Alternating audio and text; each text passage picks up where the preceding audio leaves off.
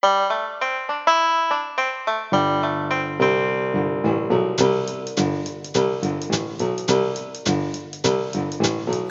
fellow Muppet fans. Welcome once again to Moving Right Along, a Muppet movie podcast brought to you by ToughPigs.com. This is the podcast where we watch the Muppet movie 2 minutes at a time and talk about it a lot. I'm your host, Ryan Rowe. And I'm your other host, Anthony Strand. And we're very happy to have today's return guest with us. Introduce yourself, return guest. Hello, I'm Louis Pearlman. I'm a Tough Pigs contributor and a podcaster as well. You can check out my podcasts, Kick the Jukebox and XOXO Riverdale, on all of your favorite podcatchers. You can. Very exciting. Yeah, you can and you should check those out. Yeah, they're so fun, especially XOXO Riverdale, which is a fan podcast about the CW teen drama Supergirl. Naturally. So today we are talking about minutes 73 and 74 of the Muppet movie, in which Gonzo finishes singing "I'm Going to Go Back There Someday," and Kermit has a heart-to-heart talk with himself. So, Gonzo finishes singing. Last week we noted that Kermit had started wandering away from the campsite. So here we have Kermit wandering away from his friends. The song ends, and then Ralph's harmonica kind of continues to play and plays out the song. And I always forget that that's how the song ends, but it's a very lovely way to close things out there. Well, I think it's really nice that because we're watching Kermit walk away, as we hear Ralph's mournful harmonica, it kind of allows us to ease into the transition from 2 minutes that are all about Gonzo to 2 minutes that are all about Kermit. Yeah, I think that's why I don't remember it, because it's kind of just background transition noise while we're watching what Kermit is doing now. Right? Although it's quite lovely, I think. Anthony, you said you think it's mournful. Do you think it's mournful, or do you think it's somewhat like affirming? What do you think?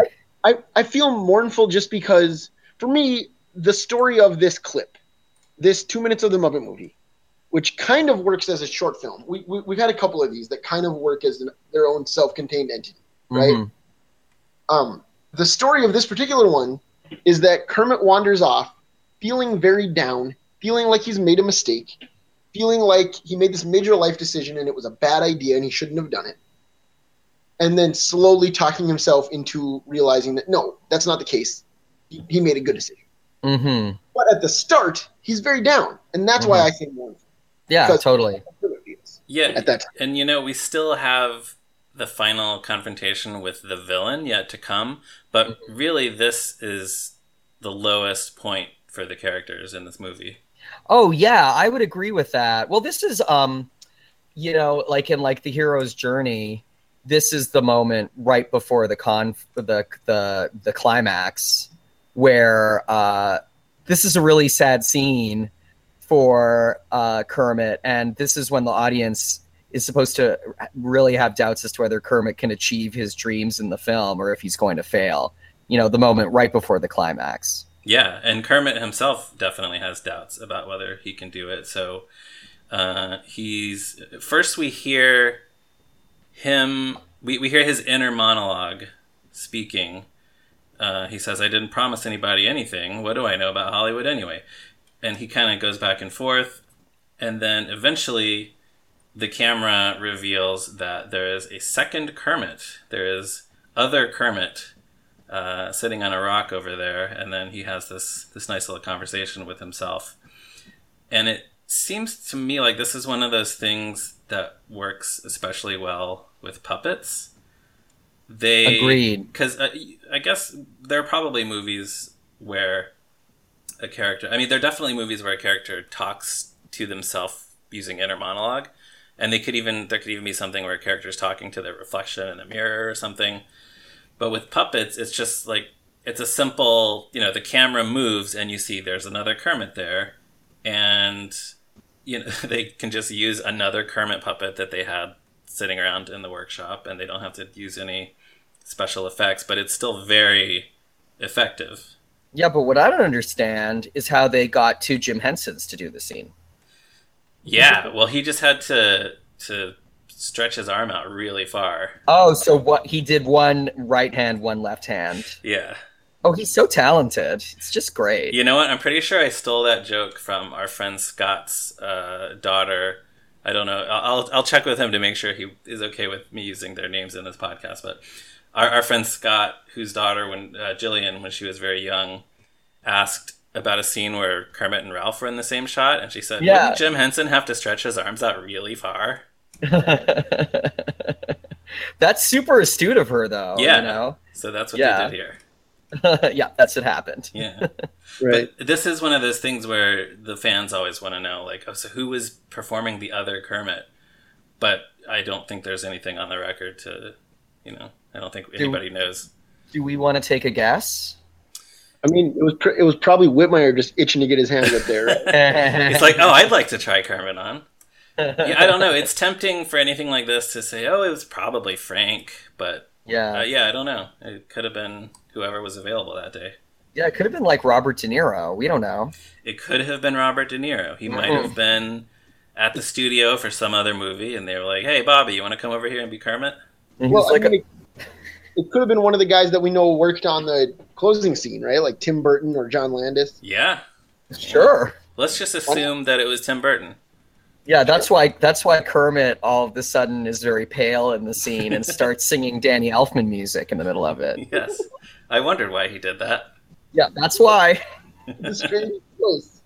Yeah. So, I was going to say, though, I know there are fans out there who can watch a puppet, like a Muppet performance, and just tell from looking which performer it's likely to be by certain performing mannerisms. I don't know if anyone out there can identify other Kermit, because we don't really get that many good looks at him, but if anyone has an idea, let me know. Yeah, that'd be interesting to learn. Yeah. Yeah. So I have a theory about this scene. Yeah. Kermit comes to the realization, of course, that all his friends believed in the dream, right? But what really pushes him over the edge is that he realizes, I was wrong when I said I never promised anyone. I promised me. Yes. Right? That's the last lines he speaks in these 2 minutes. And I kind of wonder if all of that is about how, like, all of his friends believe in the dream, but he has to do what's right for him. If that's Jim Henson saying, I have to go make, like, 80s fantasy movies and shows.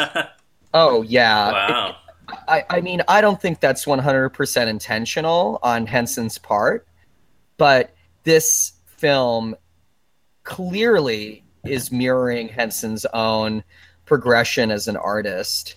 And this is definitely a scene about an artist who wants to do right by himself.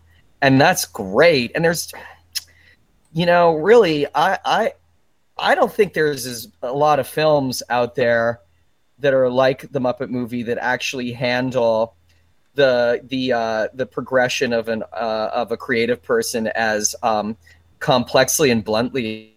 Like, just for contrast, like the Rogers documentary, Thank You for Being My Neighbor. Have you guys seen that yet? I haven't, but I believe it's called Won't You Be My Neighbor? Yeah. Isn't that what I just said? Won't you be my neighbor? Thank you for being my neighbor. Did I say thank you for being my neighbor? Yes, you did. That's nice too, though. I like that. I just saw the new Mr. Rogers documentary, Thank You for Being a Friend, the Golden Girls story. No. Okay, so I saw the new Mr. Rogers documentary, Won't You Be My Neighbor? And I really liked it. And Mr. Rogers is the best. And this is definitely not a criticism towards Mr. Rogers. But a lot of films that are about the artistic journey need to sort of build a narrative out of that makes things not complex. And I think being an artist, a lot of times you're always experimenting and always pushing, and that means there's always going to be as much failure as there is success. And a lot of the failures sort of get rewritten out of history. And this film, there's just so much self-doubt in Kermit comparatively to, like, actual biopics about real artists, where it's just like, well, this happened and this happened and this happened, and this is what made them more successful as they went along after these minor failures. And although the character's dreams come true at the end of the movie, this film deals so much more bluntly with like how complicated it is to like, lead people along a creative project and be a leader. I think it's just really good for that. Yeah, I think when we get these stories about creative people like this, or any historical figure too, I would say, we want there to be some sort of like, oh, and then he doubted himself, but just for a little while, then he was okay, and then he became great. That's kind of how we want to see it. Definitely. Right. Well, and I think part of that, though, is if it's a real story, we, like, personally at least, I know that I go in wanting to see the hits, right? Like, that's what you get excited about, is when it's like, this is how they made the thing that I love.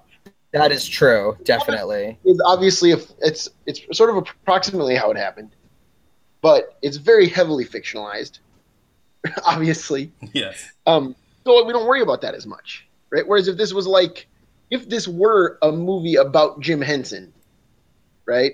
Mm-hmm. I think the audience would be more like, oh, I don't care about the cube. Totally. Yeah. That's Sesame Street. It's kind of funny you say that, because, there's been this long-standing rumor in Hollywood that a Jim Henson biopic is going to get made. And in a lot of ways, maybe we already have the Jim Henson biopic that we need right in front of us, and it's the Muppet movie. Yeah. I think that's right. Yeah. As far as Kermit being a leader, though, this movie definitely is a huge step in Kermit's development, and that's a big part of it, I think, where he is kind of feeling the burden of leadership, where he feels responsible for all the other characters. In this case, he thinks it's his fault that everyone's stranded in the middle of nowhere. He thinks it's his fault that everyone left their lives behind and now they have nothing and they're not going to get the contract in Hollywood. And they kind of keep coming back to that, like in Muppets Take Manhattan, when they're trying to sell the show but they're not successful, and he kind of snaps at everyone in the diner. Yes. And then in the Muppets 2011, when he gives his "we tried and we failed" speech, when they can't get their... I guess that's when they can't get their telethon on TV? Yeah. Yes. So I think this all comes back to... Well, he had already been the leader and the host on the Muppet Show, but this is kind of where that, like, Kermit as the noble leader bearing the burden of responsibility comes from. Yeah, and I think it's harder in like a half-hour episode format to like really have that character go through the progression of self-doubt that they're letting him go through in and this film. Especially on a variety. Yeah, because they're gonna cut to, a Pigs in Space sketch or something in the middle of the story. Yeah, absolutely. Yeah, so like this is a great palette for them to do something like that, a great format. Yeah. The other Kermit has a very interesting line here where he says, on the other hand, if you hadn't left the swamp, you'd be feeling pretty miserable anyhow. But is that really true? We saw Kermit at the beginning of this movie singing in the swamp. He seemed pretty happy. We didn't really see any signs that he was miserable there. Well, Kermit was done with the swamp, I think, Right. Okay, we already talked about the Rainbow Connection for a long time, right? Yeah. But think about that song, right? The lyrics to it there's 3 verses.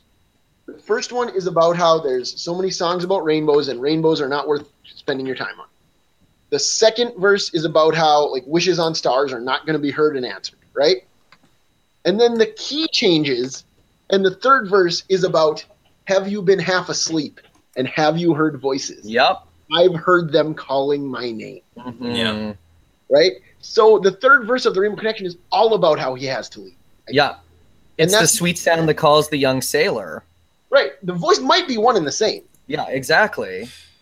But yeah, like, it's time for him to go. He's gotten all he can get out of the swamp. I don't know.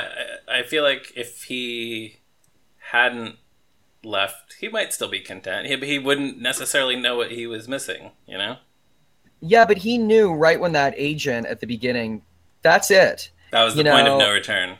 Yeah, and that's, everybody, I think, that pursues a life in creativity, everybody has that moment, that nudge, I was just talking about that with another artist friend of mine today about what was the moment where you knew, and for me, I can point to two big moments that I think are really similar to that. Agent, one of them was being 5 and going to Universal Studios and learning how movies worked. Yeah. And knowing that all I wanted was to make movies and make people believe that something was real that wasn't real. Today, if you go to Universal Studios, you learn how to put 3D glasses on and ride a motion simulator. Yeah, exactly. I know it's a big change. Yep.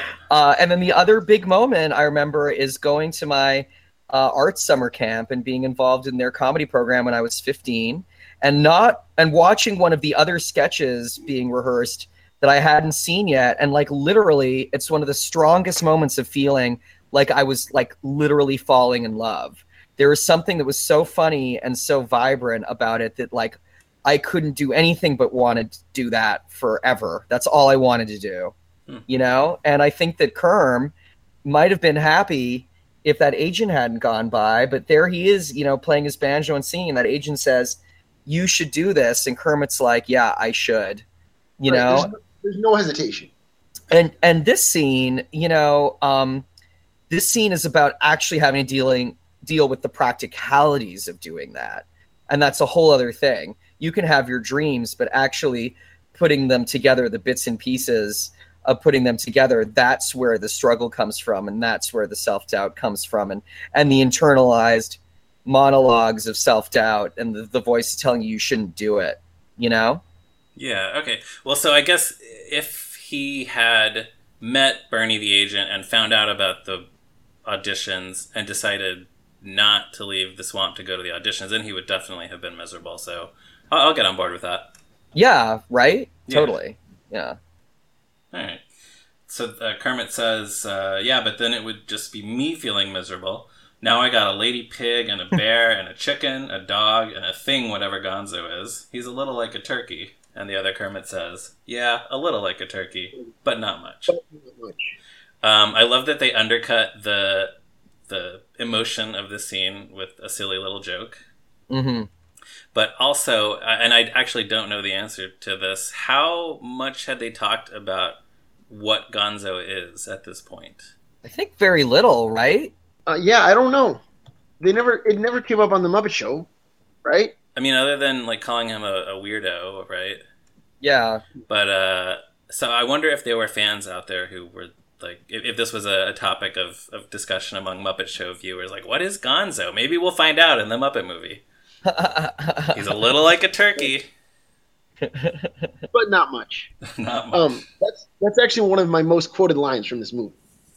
It's my wife and I. Almost any time one of us says a little like something, it's a little bit like that or whatever, we'll almost always both say a little like a turkey, but not much. Yeah. It's really funny because it's such a good joke. Like, it's a good setup knockdown because it's where his two sides of his personality can agree on something like completely, which is so funny that's what they're agreeing on, is the fact that he looks a little like a turkey, but not really like a turkey. Yeah, no, it's funny now that I think about it. He's doing a comedy bit with himself. He is doing a comedy.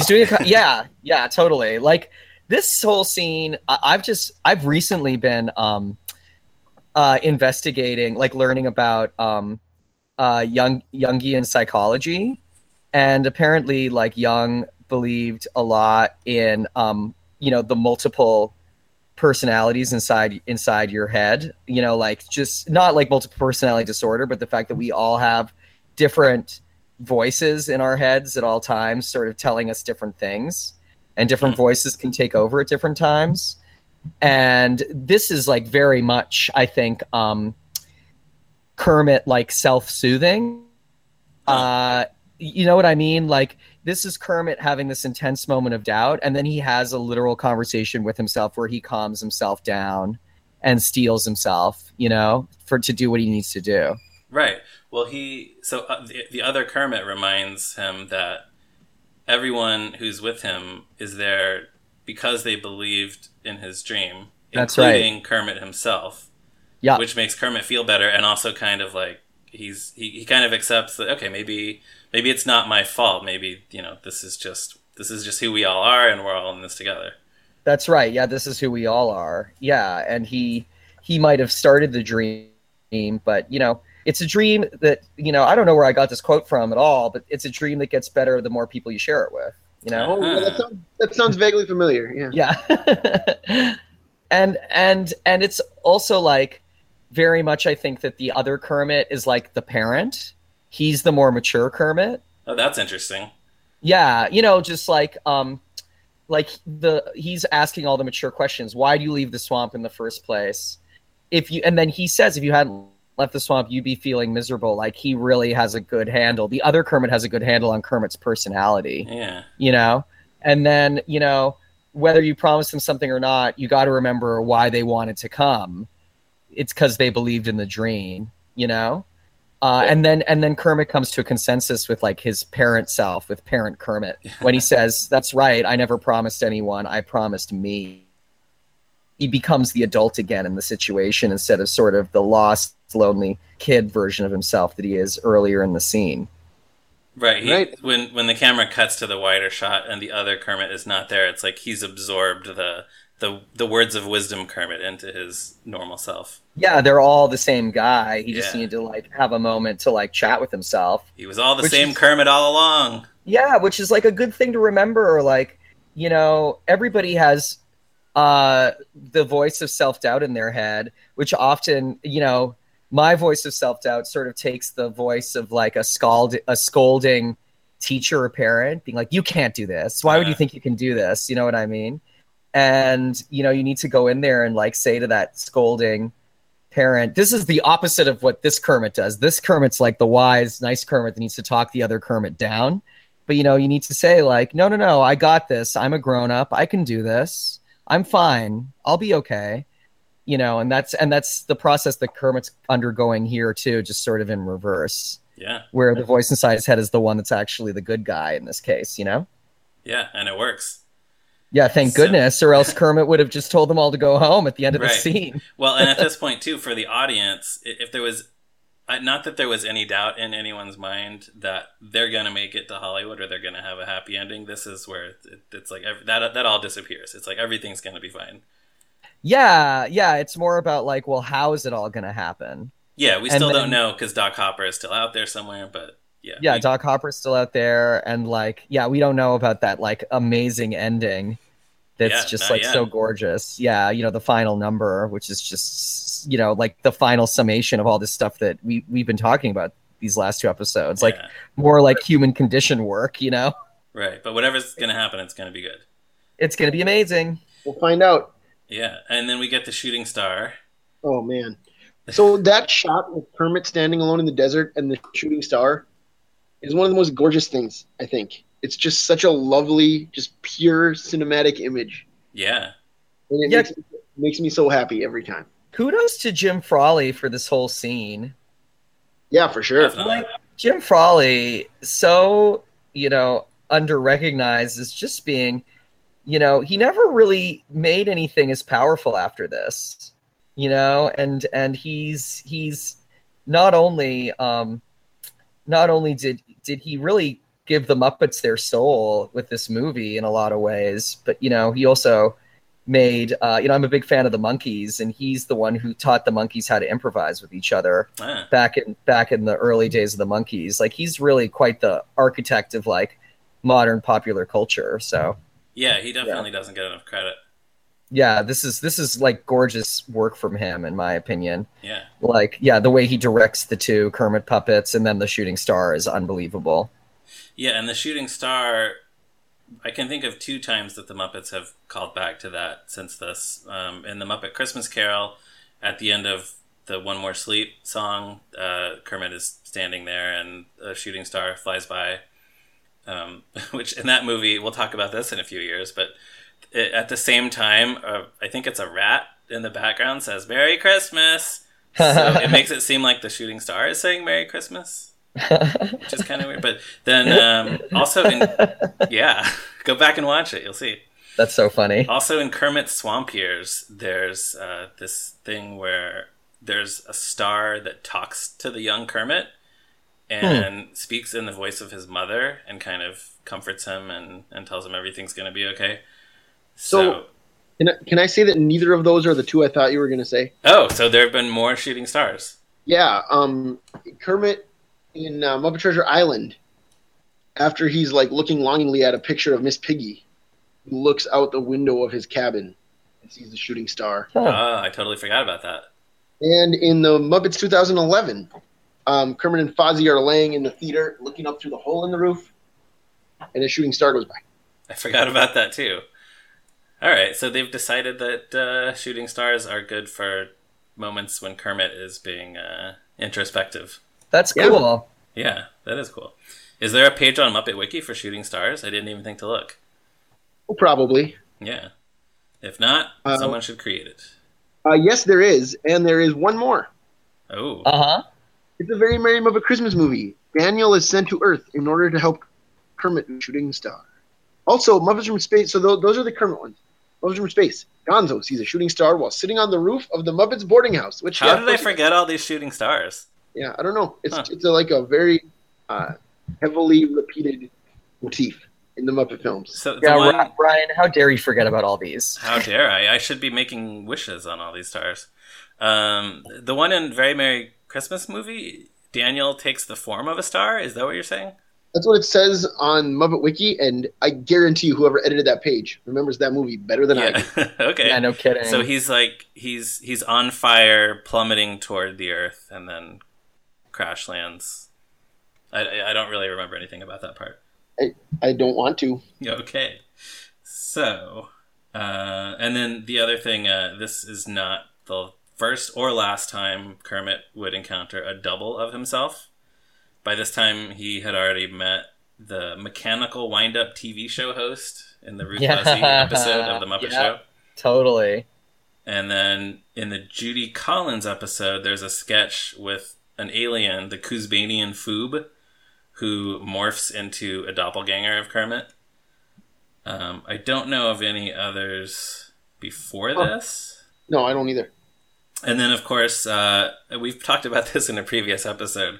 In the Muppet Show comics by Roger Langridge, there was Kismet the Toad, who was Kermit's... Two Kismet the Toad references on this podcast. How about that? If we do all the movies and we decide to keep going with something different, maybe we'll do a Muppet Comics podcast. Those comics were the best. That would be really cool. Yeah, I'm really overdue to reread all those. I've actually been reading them to my 3-year-old lately. We don't read the whole... We read about 6 pages a night, and she loves it. And my Fozzie impression has improved, but I'm not ready to do it on the podcast yet. Oh, that's a shame, because I was going to ask you to do it. And you're not ready to take Eric Jacobson's job? No. When you get to the musical numbers in the comics, do you just make up your own melodies? I just make up a few. Yeah. Yeah, that's cool. Oh, and then of the other one, of course, would be Constantine, the world's most dangerous frog, who happens to look exactly like Kermit. Yeah, but the secret is Kermit is actually Constantine's double, and Constantine was the original all along. Whoa. Surprise. Did you just come up with that theory? I did. And don't forget my favorite on Muppets Tonight when Kermit sang Once in a Lifetime by the Talking Heads. Oh, and there's a bunch of Kermits. Sure. And then they walk off stage and he and Clifford have this exchange. Good job, Kermit. Thank you. Good job, Kermit. Thank you. Good job, Kermit. Thank you. That is one of my favorite jokes on Muppets Tonight. Talking Heads should reform and replace David Byrne with Kermit. You heard it here first. It would be. I mean, every once in a while, that clip from Muppets Tonight makes the rounds on the internet. It would be pretty. It's one cool. of the most popular segments from Tonight. Yeah, it's one of relatively few where they did the entire song without cutting away. That's true. It would be pretty cool if they did something like that, like having Kermit sit in with the Talking Heads. That would never happen, but it would be cool. It could happen. I can talk to some people. You can talk to some people. We can make it happen. Yeah, all right, let's do it. This is a bit of a tangent from this minute of the podcast, but apparently Jim Henson was a big Talking Heads fan. Is that true? Apparently it was Brian's. I think it was Brian's idea to do the once in a lifetime segment as a tribute to his dad. Oh, wouldn't be surprised. Yeah, isn't that cool? Have you ever seen the pitch tape for the Jim Henson Hour? Oh yeah, they use Wild Wild Life for it. Yeah, right? the end of it is like a montage of every cool thing the Muppets have ever done, basically, and it's set to Wild Wild Life. Yep, there you go. Because Jim Henson and Talking Heads go together like peanut butter and jelly. Yes, Love it. exactly like that. Mm-hmm. So that brings us to speaking of music. Kermit thinks he hears music off in the distance, but then that's exactly where this clip cuts off. So we'll have to wait until next week to find out what Kermit is hearing. Spoiler alert: Kermit isn't listening to Talking Heads. No, like it's the Talking Heads don't roll up in their Stop Making Sense mobile. But wouldn't that have been something? Oh, But- don't get me started. But we are going to see that Kermit is a dream operator. Oh, that's a deep cut. I'm very impressed. Yeah, True Stories is one of my favorite movies. Yeah, True Stories is so good, and is also sort of Muppety. Yeah, Just for in sure. its- I would say definitely the sensibility of it. Yeah. So yeah, that's all I have. Any other thoughts on these clips or this clip, these minutes?